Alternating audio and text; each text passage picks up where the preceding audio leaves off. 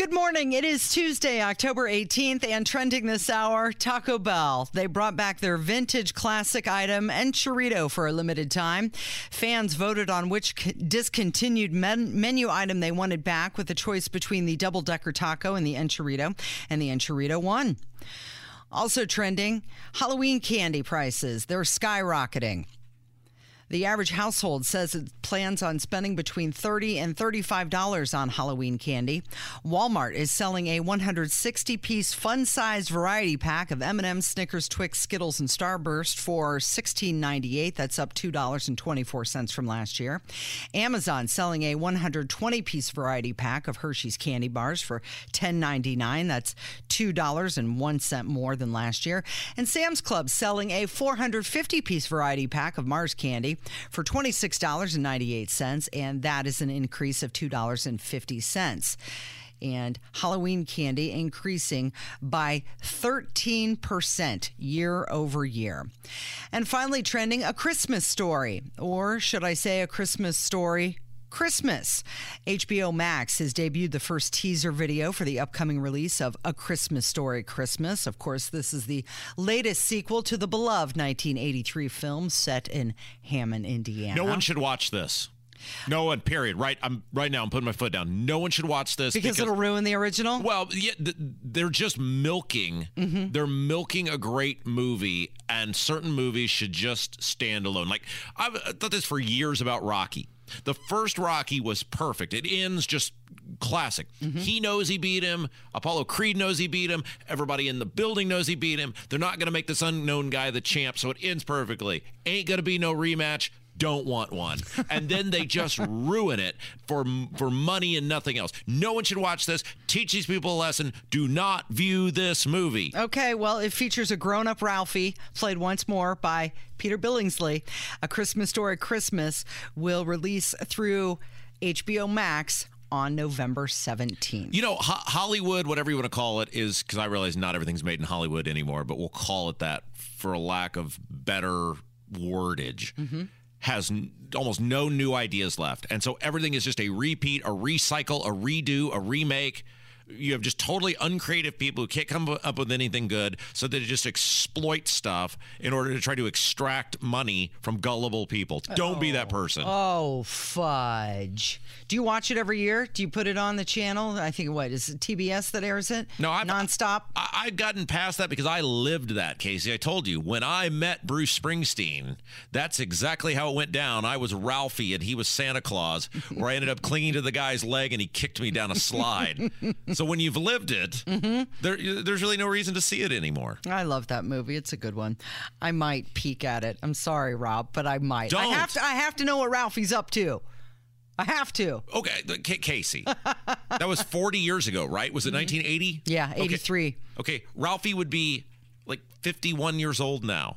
Well, I guess the movie's set in the 50s, so they would have to set it, I guess, in the 80s. Mm-hmm. But the kid who, because it's the same kid, Ralphie.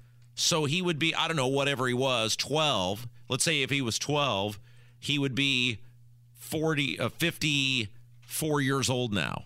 Why would you want to see that? You know who's producing this movie? Who? Vince Vaughn. Of course. It's 9 minutes after 10. He's Rob Kendall. My name is Casey Daniels. We're glad you're here this morning. And it's time to cue up Kool and the Gang celebration. After 54 years at the National Institute of Health and 38 years as the director of the National Institute of Allergy and Infectious Diseases, our favorite bobblehead, Dr. Fauci, will be stepping down from public service at the end of this year. He recently sat down for an interview with ABC News to talk about his tenure in public service. It was an intimate interview.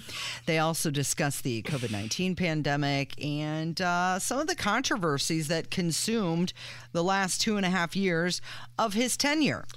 This is, well, it's great for us because we get to point out what a colossal fraud and hack and disingenuous gas bag this guy is. But this is just the most classic thing ever. We're going to play a couple clips from this, and we're going to start with Fauci is phenomenal, and this is what leftists do.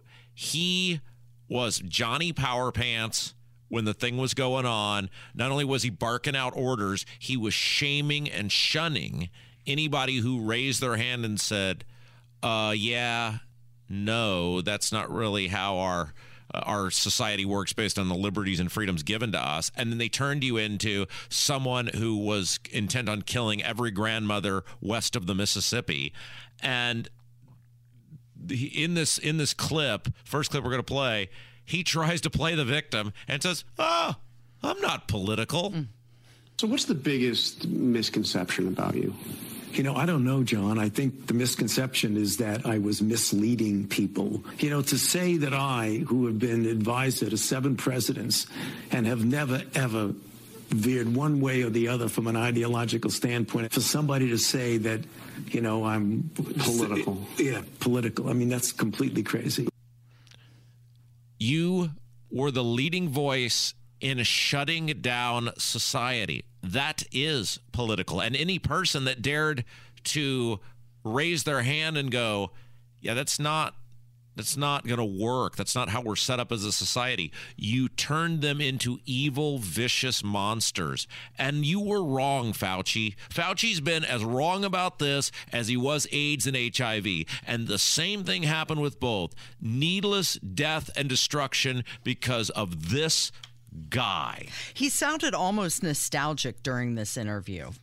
Well, sure, because he craves power. He craves the spotlight. He craves attention. What was he doing? He was appearing on In Style magazine. He was throwing out the first pitch at empty stadium baseball games. The guy lives to see himself. He did say he wasn't political, but then he went on in the interview to say the best part was Operation Warp Speed, when Trump greenlit the fast track of vaccines. Well, that's political because it became political. Sure. Now, next clip. This is another thing that Fauci does, and this is another thing that the left does, and we talk about it a lot now with the word recession. Like, all the articles now just say 100% chance of recession. Recession very likely. Recession appears inevitable. We're in a recession. By every definition I've ever had on a recession, from the time I was born until, I guess, about 3 months ago, we're in a recession. But they just changed the definition on it, and everybody the rank and file national media just lines up and goes, oh, okay, sure. Yeah. So here Fauci says, so Fauci was the guy who was a leader in setting an environment by which schools felt compelled to close, in which schools felt they could not be open, in which schools felt compelled to make your child wear a mask. I saw school board meeting after school board meeting, especially in Brownsburg where I live. I went to those meetings in which they said, especially with the mask, where they said, well, the CDC says, or this group says. Well, Fauci is the cheerleader in chief for all of that, for the information that these schools were relying on across this country to shut down. And so whether Fauci went out there and waved a magic wand or did he come out there with handcuffs and a billy club and threaten you if you didn't shut your specific school down? No. But these schools are sitting there going, well, the CDC says we absolutely, have to do this, or, the kids could be at risk. What did you think was going to happen? And here he plays the victim and tries to act like he had nothing to do with schools closing. Was it a mistake in so many states and so many localities to see schools closed as long as they were? I think in some case, I don't want to use the word mistake, John, because if I do, it gets taken out of the context that you're asking me the question on. Well, did we pay too high a price? Yeah, I would say that what we should realize and have realized, that there will be deleterious collateral consequences when you do something like that. This idea that this virus doesn't afflict children is not so. It does. We've lost close to 1,500 kids so far. But much less than the older population, obviously. Oh, of course. Yeah. But you shouldn't discount that it does afflict children, so it isn't without consequences. If you go back, and I ask anybody to go back over the number of times that I've said we've got to do everything we can to keep the schools open, no one plays that clip. They always come back and say Fauci was responsible for closing schools. I had nothing to do. I mean, let's get down to the facts. I guess I missed Fauci barking at Gavin Newsom and Cuomo and all these other liberal states that not only shut the schools down but did it with joy in their heart. Did I guess I missed that. Can someone alert me to that press conference where Fauci said, "Hey Newsom, open up"? Those are deleterious collateral consequences, Rob. For months, cities were locked down. Schools in many areas closed even longer.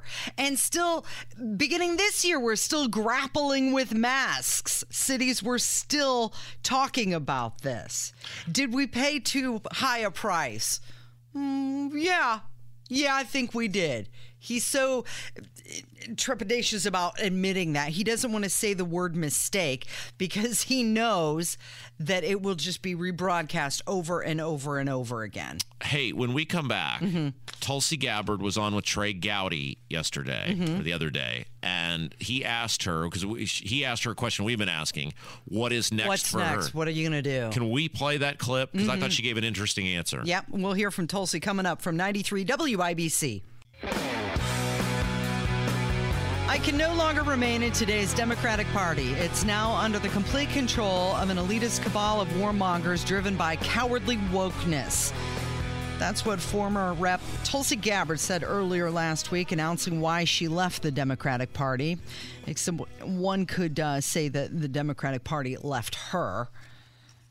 But what is she doing next? Yeah, so that's obviously been the big question. She announced she is going to go out and campaign for Carrie Lake, running for governor in Arizona. And so there's a lot of speculation about what that means. Trey Gowdy, who used to be a congressman, also little known fact about Trey Gowdy, Casey, if you watch old episodes of Forensic Files, Trey Gowdy, when he was a local prosecutor, appears on multiple episodes of Forensic Files, a very young Trey Gowdy. So you can watch that. He's got a show on Fox now, and he asked Tulsi Gabbard that question, what's next for you?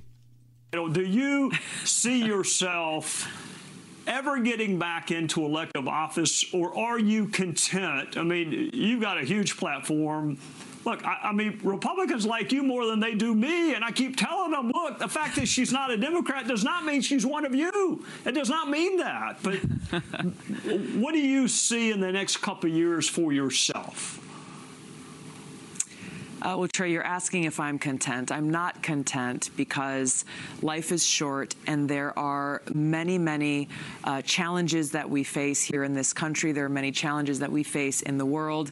The Tulsi Gabbard Show is an opportunity for me to have an unfiltered and unlimited platform to be able to talk about my views and perspectives on a lot of these issues, and to talk with others who are experts who have different perspectives as well, to better inform and engage and get us to a place where we together as Americans can move forward towards actually starting to solve some of these problems. Life is short. I'm going to continue to do everything I can to serve God and to serve others and to make a positive impact with the limited time I have. Whether that leads back into elected office in the future or not, to me, is kind of irrelevant. The question I ask myself every day is, how can I make that positive impact?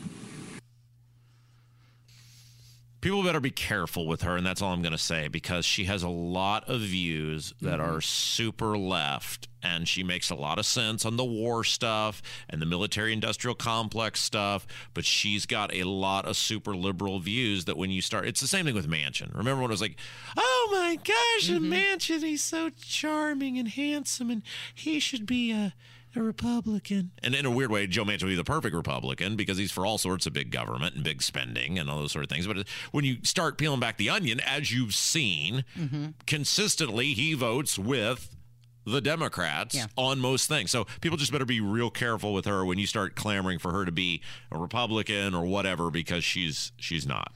Okay, so she told attendees at the Independent Women's Forum that those in the highest positions of power are denying the truth when refusing to define women.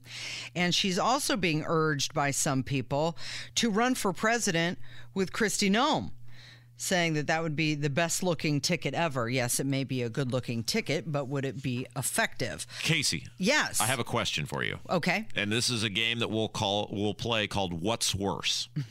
You have to tell me which is worse. Okay. What is worse? saying Hunter Biden is the smartest guy you know, or saying John Fetterman is impressive? Which one of those would be worse? Oh, gosh. I'm going to say the Hunter Biden is worse. Well, in this case, you don't have to choose because now we know, thanks to Corinne Jean-Pierre, Joe Biden thinks both. But speaking only about the president's personal conversation with Lieutenant Governor Fetterman, the president has found him to be an impressive individual, and who's just as capable as always, and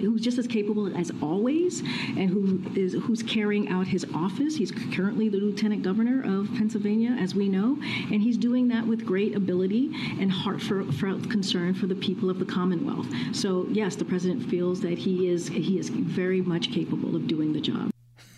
Anyone who can complete a sentence is impressive to Biden. So in the Biden world, and there is no debate on this because we've heard Biden say it, and now she speaks for Biden on this one. Hunter Biden is the smartest guy Joe Biden knows, and he thinks John Fetterman, who can't, in many instances, string three words together that make sense, is quite impressive.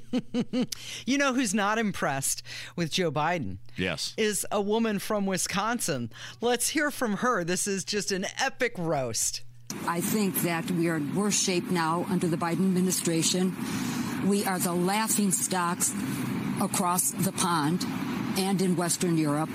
As far as the economy, let's talk about the Keystone Pipeline. Day one in office, there's Joe Biden with his executive order. Let's not blame our gas price on the Ukraine thing. That has nothing to do with it. It's all about Joe Biden. And anything this man touches just falls apart. She was part of a focus group of Wisconsin voters that Fox News had, because obviously there was a very close U.S. Senate race. Ron Johnson, who in addition to being a Republican senator from Wisconsin up for re-election, also one of the great characters in Fast Times at Ridgemont High, Ron Johnson, stereo salesman. He's lived quite the life, Casey. So they were talking to them about Biden and the role Biden's playing in people's votes. And wasn't it Obama who said that Joe Biden would mess it up one way or the other? Yes, absolutely. Just by opening up his mouth. Okay, we're going to hear from you coming up. 317-684-8444. That is the phone number. Voicemails up next from 93 WIBC. I'm so sorry you have just reached my answering machine. Good morning. It is 10:32 with Kendall and Casey on 93 WIBC. 317-684-8444. That is the phone number. We love hearing from you. It's my favorite part of the program, when our listeners get to chime in. Yeah, it's really a risk, us allowing other people to go on this radio station, given our very, very, very, very impressive ratings. But I feel like we owe it to the people because we are people of the people. All right, let's get to it. First lady up, she's got an issue with the way I treat the Republicans.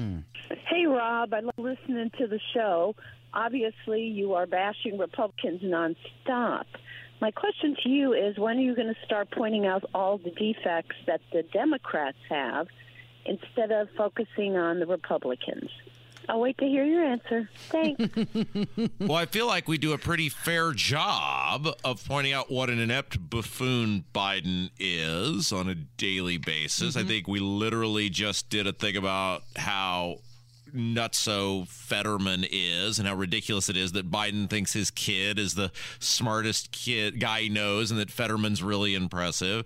I feel like on an almost daily basis, we talk about Biden in some shape, form, or fashion. We talk about the Democrat Party in some shape, form, or fashion. We just earlier talked about how ridiculous it is that on-demand abortion advocate Destiny Wells and Tom McDermott, the U.S. Senate candidate, are having this contract with women, which is basically an advocation for abortion from conception to live birth. I mean, just like people have just selective hearing around here. Now, I do rip on the Republicans because they deserve to be ripped on. And when we talk about Indiana, there are no Democrats in statewide elected office. Both of our senators are Republican. 7 of our 9 congressional reps are Republican. When we talk about Indianapolis, we're very critical of Ryan Mears and Joe Hogg. So but when it comes to Indiana state government issues, there's less to choose from. what Democrats would I talk? Again, it's like people just get mad because it's like holding up a mirror to somebody and them going, no, I don't like what I see. And you're guilty because you held the mirror up and forced me to look at it. Yeah. Well, you have said that Tom McDermott did very well in the first half hour of the Senate debate, but it was the last half hour where he lost you. Sure. And we are honest here. We said, to be fair, James Syniak, who I'm voting for, did a terrible job. We said he didn't rise to the moment. We're critical of people that deserve to be critical. And on the rare occasion that the Republicans actually do something worthwhile in this state, we praise them. I'm not the bad guy for holding up the mirror and forcing you to see the reflection. Maybe she wants us to pick on Gavin Newsom a little bit. Yeah, because that has Chuck Schumer. That has a lot of relevance here in the state of Indiana. Nancy right? Pelosi. Bernie Sanders. All right. Somebody we've been getting a lot of calls about. We talked about the primary process and about how hard it is because a lot of these people, and we got into it with Micah last hour about the same thing. We got to get some good people and primary them. The system is set up where it's almost impossible for a statewide office candidate, senator or governor, to primary that person. And somebody called about that.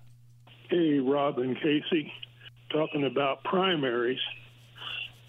That's rigged because also us taxpayers have to pay for those primaries, and I can only vote in one primary. I can't vote against Andre Carson and then go over and also pick a Republican candidate. The whole thing's rigged. We ought to get rid of primaries. We don't need them. They're just an extra expense on us taxpayers. Thank you. He's 100% right. Primaries are private party functions, and as such, they should be paid for by the parties. The Indiana Republican and Democrat Party nominate their Secretary of State, their auditor, their Attorney General, all these candidates for statewide office at a convention.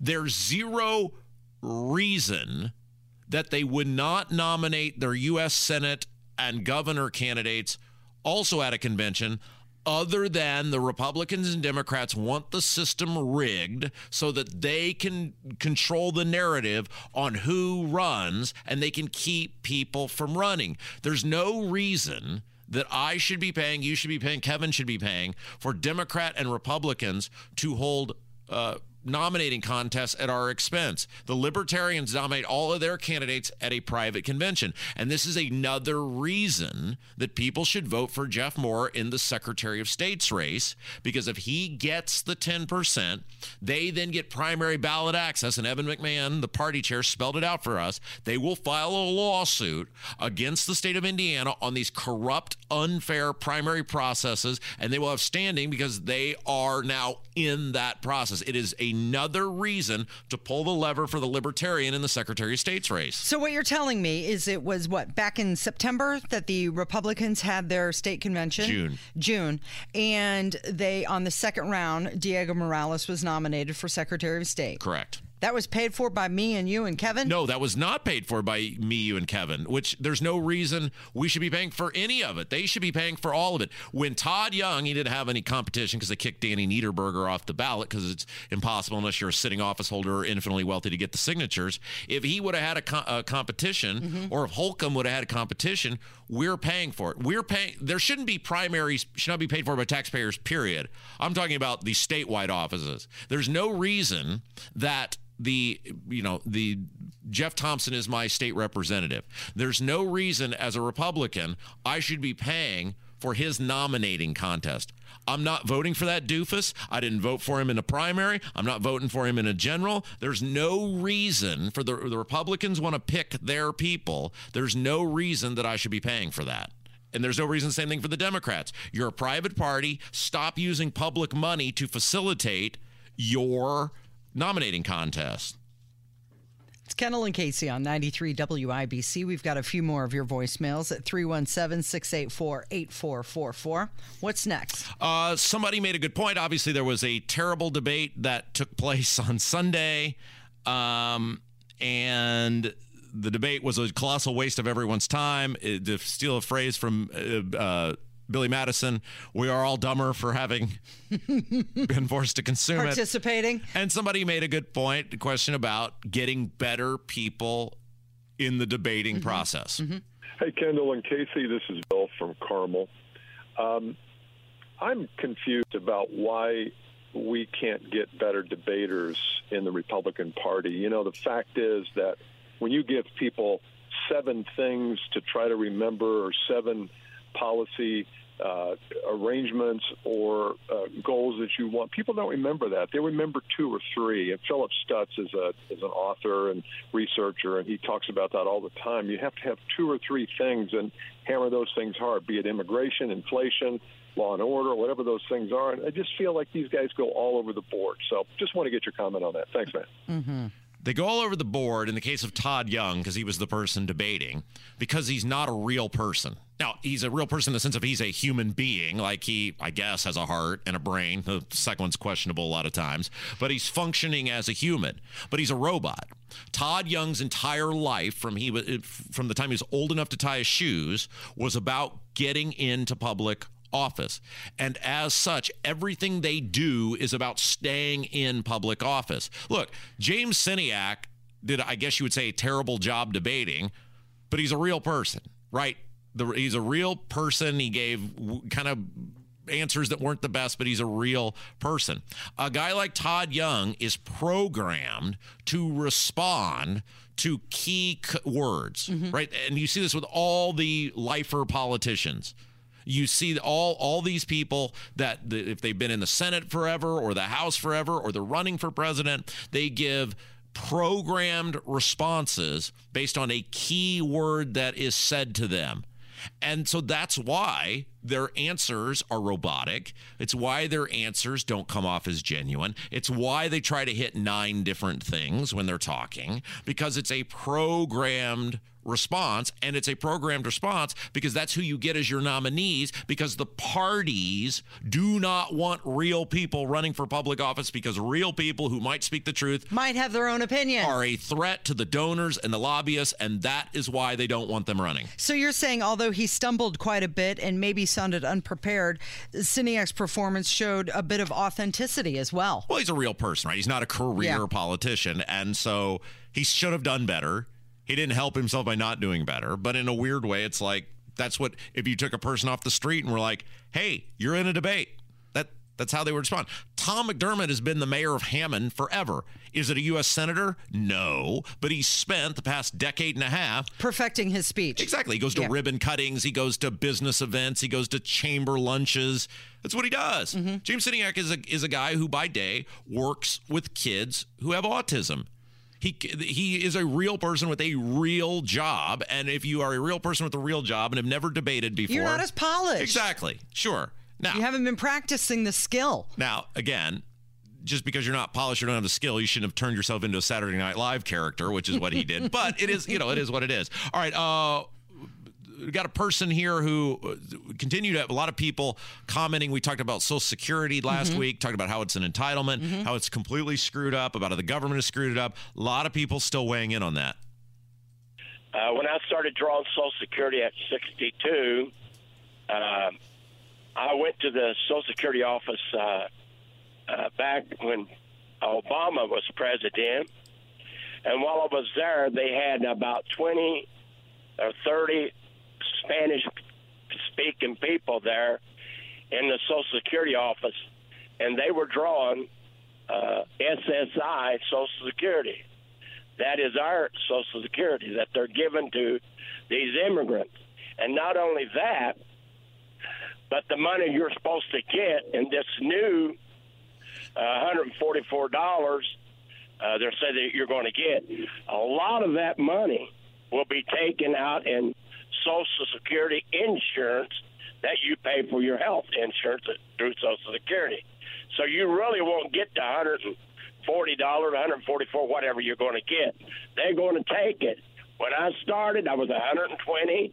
I went to $144, and now I'm paying $170 a month for the insurance through Social Security. So you're losing. And you're right. It is an entitlement. We paid into it, but and it's going to go broke because the Democrats and some of these Republicans like Todd Young are spending their money and giving it away to other people who have not paid into it. I love your show. Keep up the good work. All right, yes, so he's right. So first of all, let's clarify. You could still be a Spanish speaker and get Social Security. Mm-hmm. That's not the deal. But he's also right. There are a lot of people who are not legal citizens per se of the United States who are getting Social Security. And there are a lot of people who get a lot more out of Social Security than they put into it. Because once you're in it until you're no longer breathing. And there are tons and tons of problems with Social Security, and nobody wants to address it, which is the point that I made, because it all goes back to that very mean-spirited, aggressive conversation that I had with the Duke of Spendingburg while his evil assistant Igor sat behind me thinking he was going to get me by filming me. Like, Todd Young was moving towards me, and this guy whips out his camera. It's like, what do you think's going to happen here, buddy? What, we're going to fist fight at the Stacks Pancake House? The point of it all was, though, Todd said he's never stopping. He's not making any changes to Social Security. He's not making any changes to Medicare, Medicaid. He's not touching any of it, so we'll never stop. You have to change it, make changes to it, or we're going broke. We're going bankrupt. The programs themselves are running out of money. And Todd Young has said, I'm never stopping, so I guess we're going broke. Does population play into this at all? Because there's a whole group of people who, a smaller group, like the Gen X, for example. There's not as many Gen X as boomers, so there's not as many people who are going to be drawing on Social Security. And then there's the Gen Y after us, who's much bigger than Gen X. Well, it's the amount of people paying in versus the amount of people taking out. And as life expectancy goes longer... Yeah. And look, nobody's saying get rid of Social Security. If you want to give your money to the government for your whole life and get almost no rate of return, and then when you turn 62 or whatever, get that money, great, good on you. But I shouldn't be forced to give my money interest-free, basically, to the federal government my entire life with no guarantee it's going to be there. It's not. We're not going to, Kevin and I are not going to see Social Security in its current form. And I'm willing right now, as a free-thinking human being, to say, at least if you're not going to give me my money and let me do with it as I please. Don't take it now. Well, but make changes to it. Make changes to it to say, at 65, fine. But at 60 or 62, you can still be working. It's not unreasonable to say to somebody, I'm not expecting at 90 years old for people to still be working, but it's not unreasonable to say we're going to change the eligibility age. So let's find some things that can make this thing solvent. And people like Todd Young or Bernie Sanders or whoever don't even want to have that conversation. Well, if you do wait longer to draw on it, you get a bigger chunk of it. But there's no point in doing that because you don't know when you're going to die. You kick the bucket tomorrow. All right, Hammer's coming up next. All right, Hammer's on the way from 93 WIBC. 10:52 with Kendall and Casey on 93 WIBC. Hammer's in the studio. We didn't get a chance to talk to you about that Tennessee-Alabama game that happened over the weekend. 52-49. I know you're a Tennessee fan. Here's my question for you. Do you think the celebration was excessive? So, do you remember a number of years ago when Charles Barkley threw a drunk guy through a plate glass window at a restaurant? And his response was, that was the best money I ever spent. That's how I feel about the Tennessee athletic program right now. Yes, the $100,000 fine, that's the best money you've ever spent. Yeah. Now, keep in mind, SEC budgets. These programs, Tennessee, Bama, LSU, they will pay teams like Ball State $1 million to come in and get their doors blown off. So that's the kind of money that they have to play with here. I don't think they mind spending $100,000 to replace the goalposts. Okay, but isn't this like, I felt this way when IU beat someone last year and they stormed the court and acted like lunatics. Tennessee should be a blue blood college football program. Shouldn't you, isn't that a bit of an excess for somebody who's supposed to act like you've been there before, like they've won national championships? But like Indiana, they haven't been. Like in a lot of people's minds, you might think, oh, yes, they belong. Tennessee hasn't beaten Alabama in 15 years. They'd never beaten Nick Saban. Tennessee hasn't been part of any Final Four conversation since the very first year of that BCS thing in 1998. So it was fine. Let the kids have some fun. And the last time they tore down the goalposts was in 1998 when they finally got over the hump. T. Martin. And beat Florida, and they went on to win the Natty that year. I was on campus that night as the coupon lady was the flag girl for the football team. And that was a fun night, and this past weekend was fun, but enjoy it now, because after this Little Sisters of the Poor game they've got on Saturday, you go down to Georgia. All right, you're going to join us next segment. What are we going to do? So you and I had a little text exchange during that god-awful, horrific Senate debate that looked more like Celebrity Jeopardy than a debate. So you and I are going to talk about if we can teach these people to debate. Let's do it. Okay. Hammer will return at the top of the hour. It's Kendall and Casey on 93 WIBC.